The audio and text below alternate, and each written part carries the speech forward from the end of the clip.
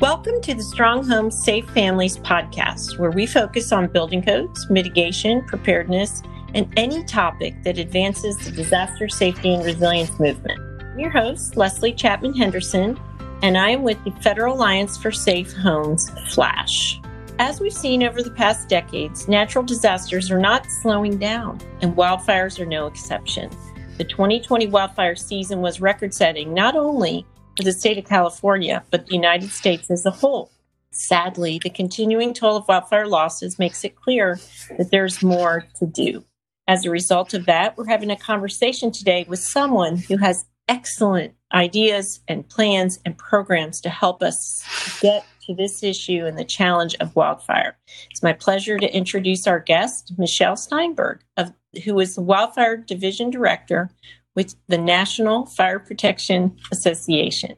And Michelle is also a longtime FLASH partner and wonderful friend. Welcome, Michelle. Well, hello, Leslie. It's so nice to talk to you today.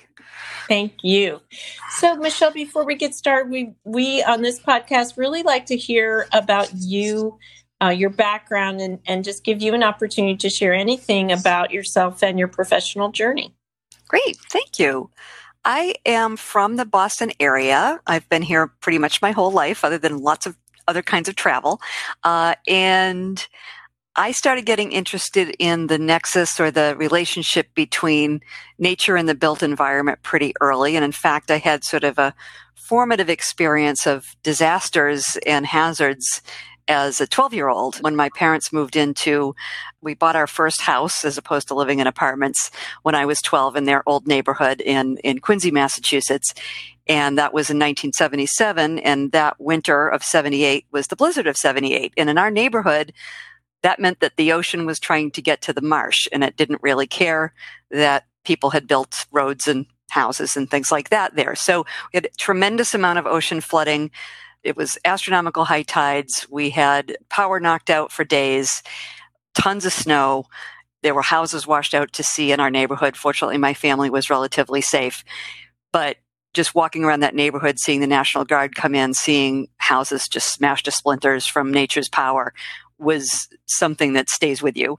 And as I got older and learned more about environmental processes, especially ocean and flooding, that just really fascinated me. And although I didn't go a science route in my education, I got very, very interested in this issue and ended up working in environmental management of sorts with the state of Massachusetts. And that was actually floodplain management, which I had no idea was a thing until I started doing it. Was very well educated by the engineers and other scientists that I worked with at the state, and learned about FEMA, learned about land use planning, went and got my degree in urban planning from Boston University since I'd been an English major, and I just love to read and write, and thought, how can I put this to use? So I've been really interested in this issue of how we build and where we build vis-a-vis nature. And when I got introduced to wildfire in the late 1990s, it struck me that it was the same problem, that we are building into areas where nature will do certain things like flood or burn, and we're not paying any attention to it. We're developing as if nature isn't there, and we're just going to put our ideas onto the landscape without considering this. So that just completely fascinated me. That's sort of when I came to NFPA in the early 2000s. But in the meantime, I had worked for FEMA. I had worked for the Insurance Institute for Business and Home Safety, and had gotten a really unique and wonderful education in hazards, as well as issues having to do with the built environment, having to do with land use, and having to do with how we pay for these things, whether upfront through things like insurance costs or after the fact, like disaster costs. So that's a bit of my professional journey on the way to NFPA, where I've been since 2002. And so today you are the Wildfire Division Director at NFPA. And what is specific to your role now? Well, that role, I've been at NFPA now for almost 20 years, and I started out I've worked all that time having to do with wildfire, primarily in outreach and education, but also a little bit of work on the codes and standards side of the house, which NFPA is a global nonprofit that our bread and butter is creating consensus codes and standards, but also building that information and knowledge about fire and life safety across a variety of hazards, including electrical hazards. So we do a lot of different things, and wildfire is just one piece. But in my role as division director since 2014, I've been able to help evolve what essentially, when I got there long before, was sort of a standalone project. Firewise as a program was a great project, a great program, still exists, but it was at that time really dependent almost entirely on grants from the U.S. Forest Service. And now we've evolved it so that my role is still in outreach and education with a team, but we're teaming across departments at NFPA. So, for example, we still have our longstanding cooperative agreement with the Forest Service that helps educate the public, the fire service, and many others with Firewise. But we also have wildfire mitigation training for professionals that is available through our education and development department. We built a credential called the Certified Wildfire Mitigation Specialist with our certifications department. We have research projects now through NFPA's Applied Research Group and our Independent Fire Protection Research Foundation. And we stood up an annual Wildfire Community Preparedness Day campaign that's been going on since 2014, co-sponsored by State Farm. We also interact with our colleagues in codes and standards operations because right now they're consolidating a lot of our emergency response related standards into more comprehensive documents, and wildfire is some of the first documents to be part of that process. Excellent. I want to talk before we get, and we're going to come back to NFPA later because I know you have a new initiative we want to be certain to discuss.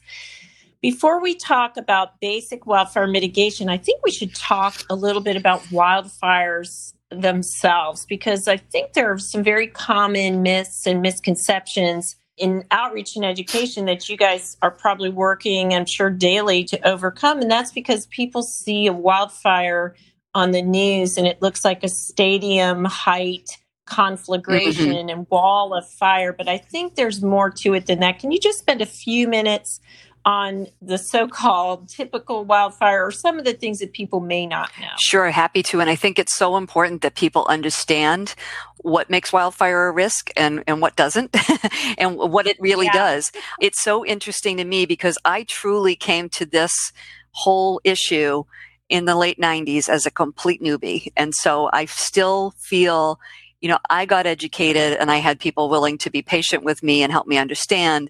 And I want to be patient and help other people understand. So, I was coming from flood, and the engineers would joke with me of helping me read these charts on hydraulics and flood maps and things that it was foreign to me. And they said, okay, what you need to know, Michelle, is that water runs downhill. So when you're out in the field, look down because that's where the floodplain is. So, hey, that's nice and easy. I can do that. And when I got to the fire world, they said, Michelle, what you need to know is that fire runs up. It runs uphill and you need to look up. And that was just the greatest. It doesn't always consistently run uphill, but there are physical science reasons why it's more important to pay attention to wildfire if you're at the top of a steep slope, if you've been facing the southern aspect, which gets a lot more radiant heat from the sun all day and dries things out, if you're in a certain formation and topography of where the wind will channel any burning material in one direction. So these kinds of elements that I learned from the science of wildfire were so helpful.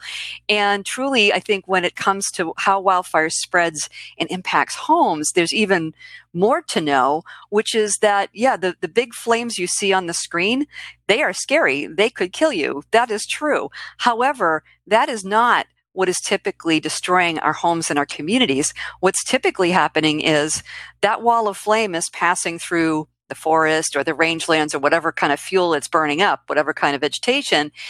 The way it's generally impacting homes and businesses in a community is the embers or the firebrands that are the burning material that's chunking off of the trees or the grass or the shrubs and flying through the air on the wind. And you can see images of this when fires are happening. There's plenty of good videos of those little embers swirling around, and it looks terrible.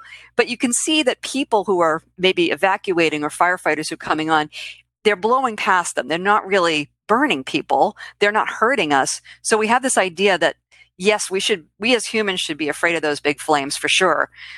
But those little embers that don't really hurt us are what is taking our homes down, because the embers will pile up. You're in Florida, so you don't know about snow, but if you have dry leaves and things that accumulate in corners, in gutters, that's where those embers are going to pile up and do their damage. And they are like, snowflakes. One ember, no big deal. A whole pile sitting on your house for a while is a big deal and will get the house igniting and burning. The other issue I think that's important for people is typically in a wildfire where it's a large event in the sense of it's spread out, you could have hundreds of homes exposed to this fire with the embers and everything else going on at the same time. And there is not going to be anybody there in front of your house typically. When you're talking about maybe there's 10 fire trucks and you've got 100 homes, how can they possibly be in front of every house? So what's happening is the embers are coming in, they're igniting things near your house, on your house, and the house is burning for hours and hours with nobody intervening. And that is the biggest thing that we have to get across to people is what we're asking you to do to protect your home is predicated on the idea that nobody will be there with a hose. Now, it's great if somebody happens to be able to do that. And we do have many opportunities to do that when we can mitigate and make it safe for firefighters. But realistically, for major events like just what we've seen in 2020. It isn't realistic to expect that every home has its own dedicated fire truck with enough water in front of it. So we have to make it conditions on the home and around the home to minimize the likelihood that it will start to ignite and burn. And that is essential for people to understand, because it also points up that despite the fact that we've had 40,000 structures destroyed in the past 3 years, and nearly $40 billion in insured losses from wildfires, there are things that people can do, even though they may not realize when they see that wall of fire, that there are things they can do, and you've really set the table for that. So there's a DIY or a do-it-yourself project that homeowners can do that is one of the essential and most effective ways to stop those embers and that wildfire. And I think it would be another surprise for our listeners. So can you tell us a little bit about that? Sure. I usually think of the DIY as sort of a package, but what we really like to help people understand is there really are things that you can do to prevent home ignitions from a wildfire. The science is showing us that some of the most effective things are really often the easiest things to tackle. So what we're talking about again is that exterior of the home, your roof, your windows, your sidings, any vents and other openings, just making sure that the home envelope is ignition resistant. And by that, we mean no place for the embers to gather, no material that they can burn, and no way for them to get into the house. So if they get sucked up into an attic vent, for example, that's a very common way that we see homes destroyed in wildfires. So we're talking about, presuming you have a decent build of a house, which is pretty easy to achieve, we're saying clean out your gutters, sweep your decks and porches, rake back the mulch that's right next to your house. So that sounds pretty easy, right? It does. And so when I first met you, which we won't talk about associated with that, but that's okay. There was this concept of defensible space and the landscaping. And I think that has evolved and become a little bit more sophisticated as well into separate kinds of zones. Can you talk about, first tell us what defensible space is? And then also, what are the zones and what's the thinking and the new insights behind that? So I think this is, and I want to say that I don't come, as I've explained, from a firefighting background. I have had such a great benefit working with the fire service folks in my world for so many years. But I see clearly that the term defensible space comes from the fire service, because what they're saying is, if you want me to come and protect your house, I need a place to stand where I'm safe. I need water. I need things to be clear. I need to have a fighting chance to save your house. And so this term evolved that, if I've got clear space to operate in and I know that things aren't going to be burning like crazy by the time, if a house is already fully involved in flame and you've got hundreds of houses exposed, they're probably not going to be able to do much. But if you've got this notion of defensible space, there is truth to it. But I think that, again, it's troublesome in the sense that we're giving people the notion that if I do this, then they'll do that. If I clean up around my home, then a firefighter will definitely be here, which isn't really necessarily going to happen. So we've got to be a little clearer. And I like to talk about the home ignition zone. People tend to understand ignition as a term, so it's not too confusing for folks. But the idea is you're preventing, by doing the work in this zone, it's not just about can the firefighters get here? It's more about let's keep embers and flames from getting onto the house or into the house. And we know there's going to be fire around. We're not going to eliminate the possibility of fire near your house. But if it is near your house, keeping it small. So things near your house that aren't going to create a big flame, like a big pile of firewood up next to your house, or a big clump of trees that hasn't been maintained well, or branches hanging over your house that could ignite and drop onto your roof. So the idea is that you're keeping fires small that might burn near your home, keeping them from spreading easily, so you don't have like a continuous bed of, say, dead pine needles, pine needle drop all the way to your house. Basically, the idea is if your home doesn't ignite, it can't burn. And if it isn't igniting and then burning, you don't really need it to be defended, quote, I'm making little air quotes here on our audio recording. It's going to be, the idea is that you've got to help the house be okay if nobody comes. And the best ways to do that are paying attention to the home envelope and then everything around it with just, really the most important things we're finding is just that 5 feet. Yes, you want to pay attention to all the property, the extent of your property, but that's really where you can start. And many of those things are easy to tackle. Right.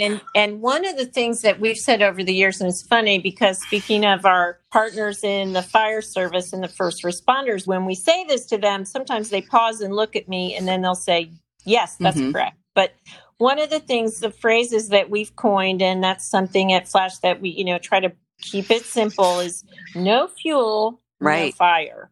And that, that whole premise that it takes 3 elements, air, heat, and fuel. And without all 3, you can't have fire. And so what we try to do is frame, just as you've discussed, you can't control the air and you can't stop the heat, but you can remove or reduce the fuel. And then people don't really necessarily know what fuel is, but it kind of sets up that conversation. Well, what's fuel? To your point? When, and again, working with my colleagues in the fire service and everybody talking about fuel and ladder fuel, and my brain is going all kinds of images like can of gasoline and a ladder and what are you talking about? So, we want to make sure people understand those terms. And, and I tell people, I talk to reporters all the time, for example, who aren't experts in this. And I say, when you hear a forestry person or a fire person say fuel, they are talking about trees. And unfortunately, in this scenario, we're talking about your house. Your house is a fuel package.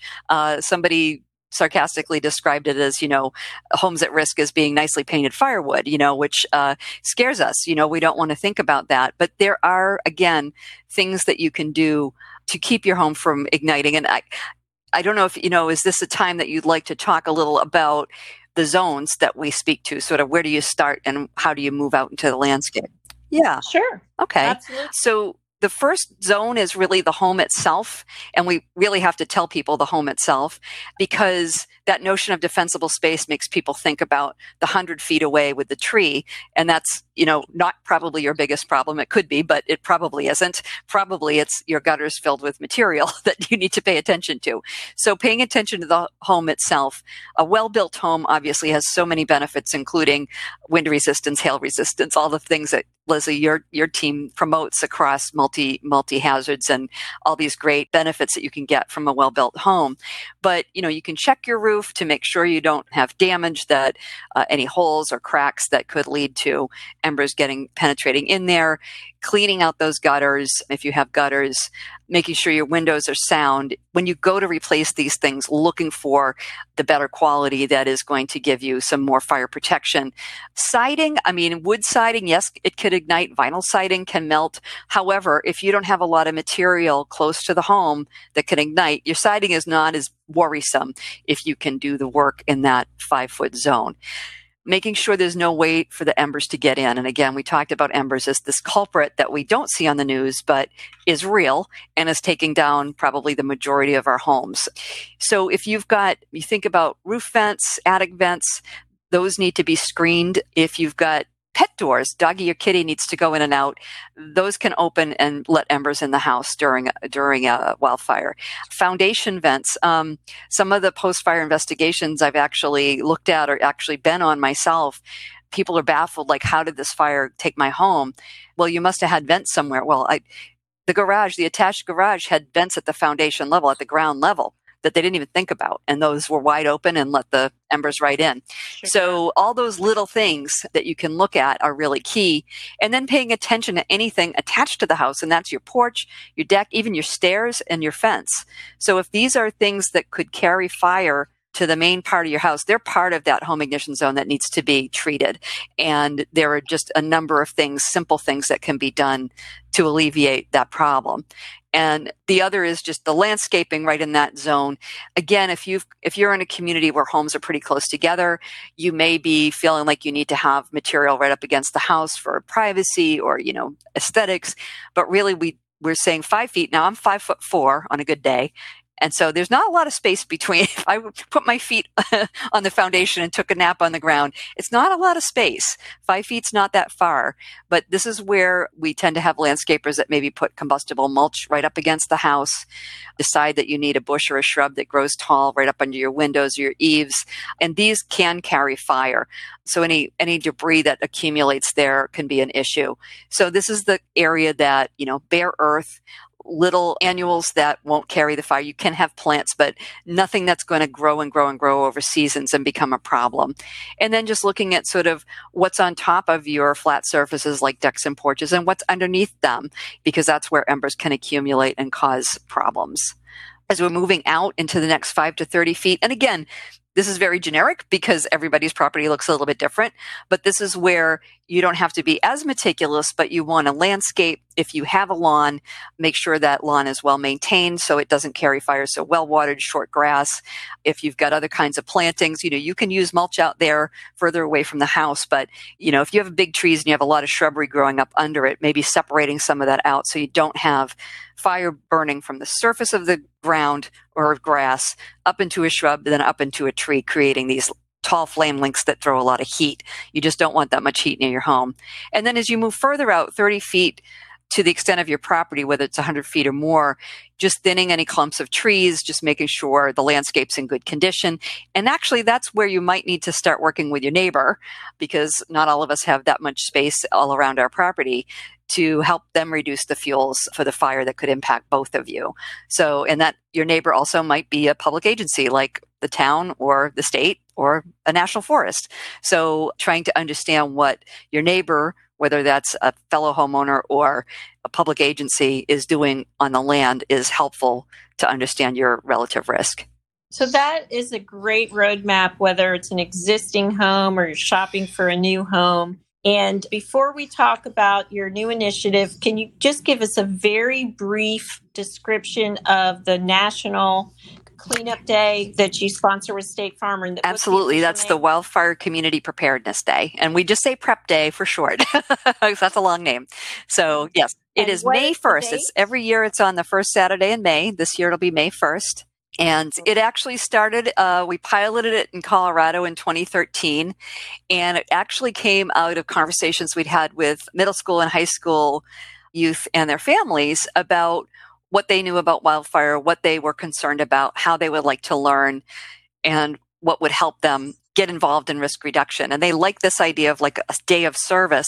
And when we piloted it in Colorado, we found out that all the grownups wanted to play too. So the FEMA region, the American Red Cross chapter, a number of other entities kind of raised their hand and said, we'd like to do projects on that day too.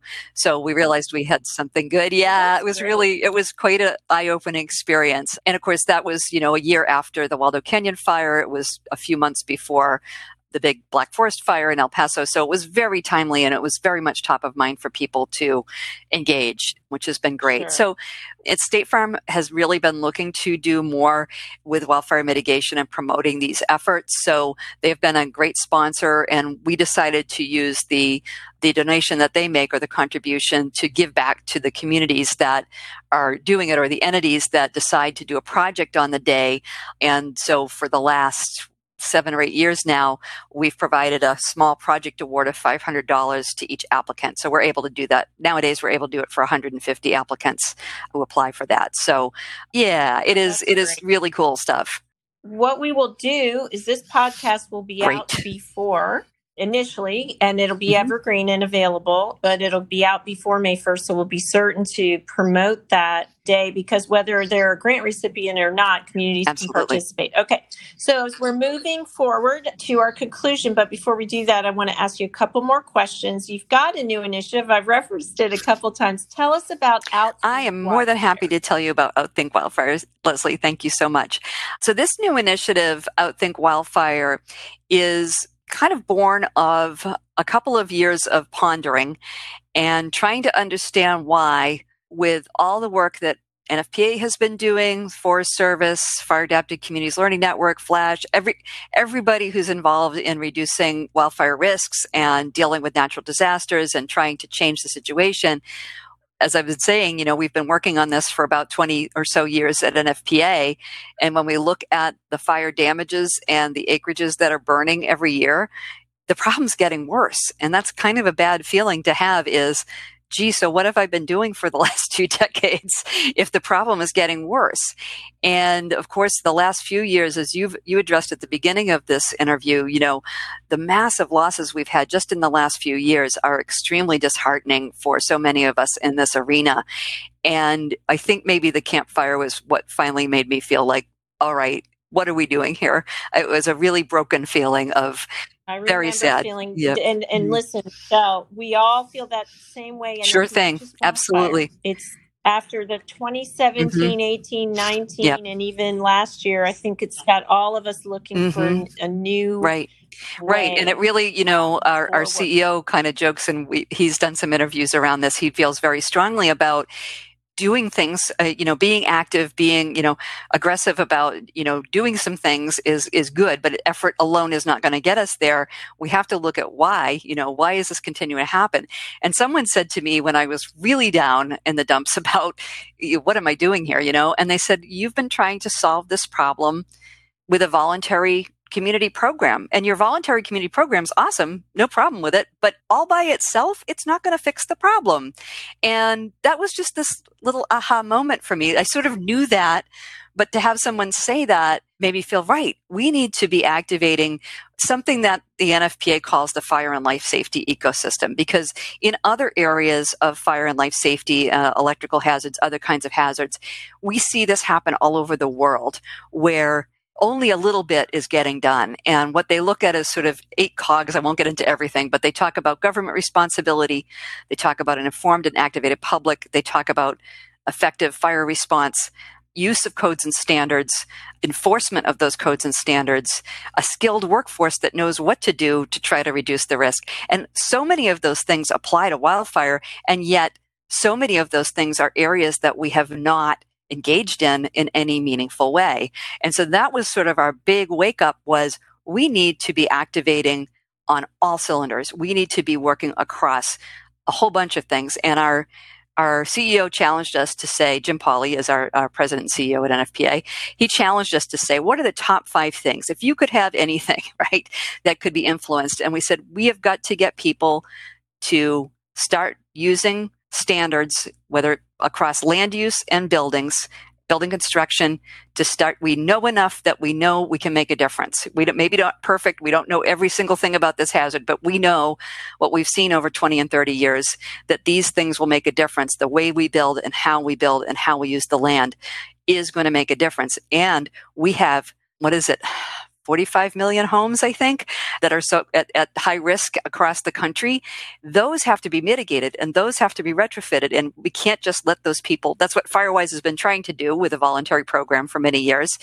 We've got to put more emphasis on that and get policymakers to understand how dire this situation is. And that, frankly, I look at it as all these homes built in the interface without much attention to the hazard as sitting ducks. And it's just a matter of time before the next paradise. The next campfire takes out these communities. So we have to start now. Our concept is that through policy changes in 5 major areas, that we want to end the destruction of communities from wildfire over the next 30 years. So by 2050, that disasters like we've seen at the Tubbs fire, over and over again in Gatlinburg and Bastrop, Texas, that these will be a thing of history. These will not be our future. So I want to talk a little bit about the 5 areas. So within that 5, it's sort of our wish list. So I named 2, which is we have millions of homes at risk today. We need to get every home that's at risk mitigated, meaning doing the work around the structure, and then retrofit, which we usually mean by the structure itself. So new roofs, new siding, new windows, wherever it's needed. We need to put more investment in that area and get policymakers thinking about how we can do this to help homeowners come up to snuff. The second is for new construction that people use and enforce sensible building codes and land use standards around this. And this is a very tough nut to crack. And this goes right down to the local level. I think when folks think about policy, they think about Congress, they think about a federal policy. Those are important. But honestly, when a land use planner or a building official or developer makes a decision at the local level, that impact will last for decades, 50, 60, 70 years when you're building a community. And you have that opportunity at the beginning to do it better. And that's what we're trying to achieve, is that from what we know, there are ways to design these communities so that they're not the sitting ducks that we have today. Yeah, so those are the 2 biggies that you and I are right in that space, Leslie, with what Flash does. The third, I think, and this is key, this is an underlying, is, as we looked at this, we said, well, do we throw Firewise out the window because, it hasn't been working, so-called? No. We need to continue to educate the public, activate the public, and they need to know not only these preparedness things that we just talked about, but in wildfire, it's a life-saving measure to evacuate when the situation calls for it. And what we've unfortunately seen is that people were either did not know how or were not able to evacuate readily in some of these disasters where we had massive loss of life, which is absolutely unacceptable. And we have to get people to where they can do. So tragic. And Michelle, I remember seeing an interview with someone who said that they looked out the window and they saw the wildfire in the distance, but they thought they were okay, so they went to bed. And that was very shocking. And so I think that number 3 is critical, the continued education on PrEP as well. And it is, evacuation is one of the areas of policy, that policy can really make a difference. Because right now it is fractured across all the different jurisdictions. Do I know in my own community who's responsible for evacuation if we had to evacuate for some reason? Not really. Some places it's the sheriff. Law enforcement gets involved. Are we talking to law enforcement about this? There's all kinds of issues around it. And also, we've left the public completely in the dark, about what they should be doing and what they should be looking out for. So that's a really important part.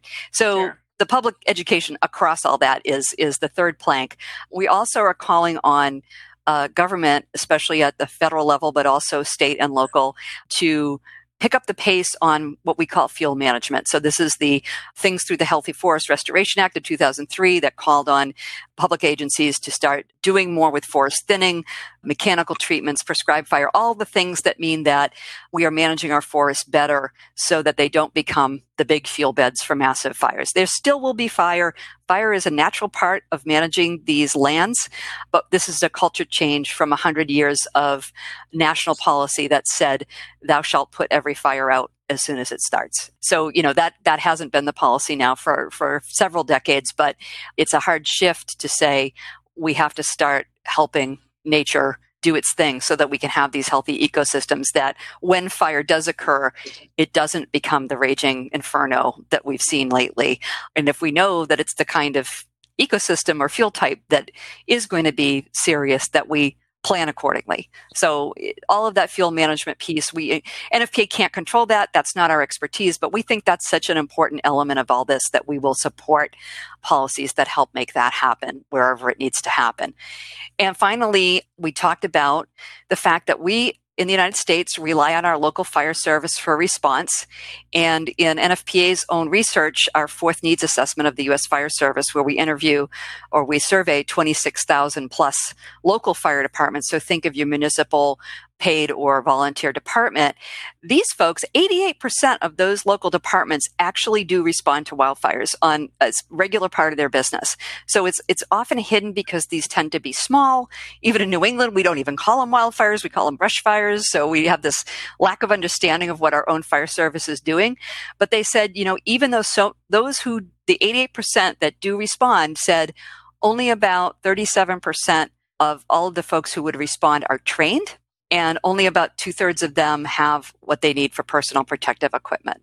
So, in other words, the clothing and things that they would wear to protect themselves, which are different than doing a house fire, doing a structure fire. So that is scary because we are asking these folks to put themselves in, mortal danger, frankly, to try to make a stand when we haven't been doing the right things around infrastructure, training, personal protective equipment, et cetera. So that is a very strong push, and that is often a very local matter of supporting our fire services to be able to do their job appropriately and effectively and safely. Wow. So it sounds like your Outthink Wildfire, you guys really have boiled it down to 5 planks that are going to really change the dynamic from, as you described, from the FireWise tradition, which is very critical, and I'm glad it's going to continue. So I'm just going to recap, and then I'm going to ask you our final question because we're running up on time. But this is just a wonderful conversation, especially to catch people up on what's happening. So plank 1, mitigate, and this is my recap. Plank 1, mitigate. Plank 2, new construction, which we both know means building codes. Number 3 is continued education, including FireWise, but don't forget the what to do when it happens, as well as the preparedness. 4, fuel management, like we said, no fuel, no fire. And 5 is training and PPE and supporting those local departments, because that's what it comes down to. When there is someone in that space that is available to try and defend, which, we acknowledge it's better to, not need that in the first place. So, wow, congratulations on that. And we'll look forward to joining forces with you through our organization and our partners to support this, because it's a very clear-eyed vision for how we can really get at this problem. But before we close, Michelle, the one thing I want to ask you is, for the people that aren't part of the so-called disaster safety movement like us, what's your advice? What do you want them to do? What's the fundamental for the homeowner? I think, there? One of the saddest things that I see, and unfortunately I've seen it repeatedly, is that people don't understand the risk that they're living in. And when the terrible event occurs, they are distraught that nobody told them, how would I know? And I think it's imperative that we educate ourselves and anybody that we're responsible for in our jobs and our employees, our constituents, our voters, our citizens, our taxpayers. We need to help people understand what the risk looks like and then what they can do about it. There shouldn't be anybody that doesn't know that they have a risk, and there shouldn't be anybody who has a risk that doesn't know there's something they can do, because it starts with that. It starts right there. Very, very good. You've got that right. Well, I want to thank Michelle for your time today and really bringing us into the future of how we're going to confront and overcome the wildfire risk in this country. And I want to thank all of our listeners for listening to this week's episode of Strong Home Safe Families. Please don't forget that you can email us at info@flash.org or call us anytime toll-free at 877-221-SAFE. That's 877-221-7233. Don't forget to subscribe, rate, share, and provide us a review on iTunes. So until next time,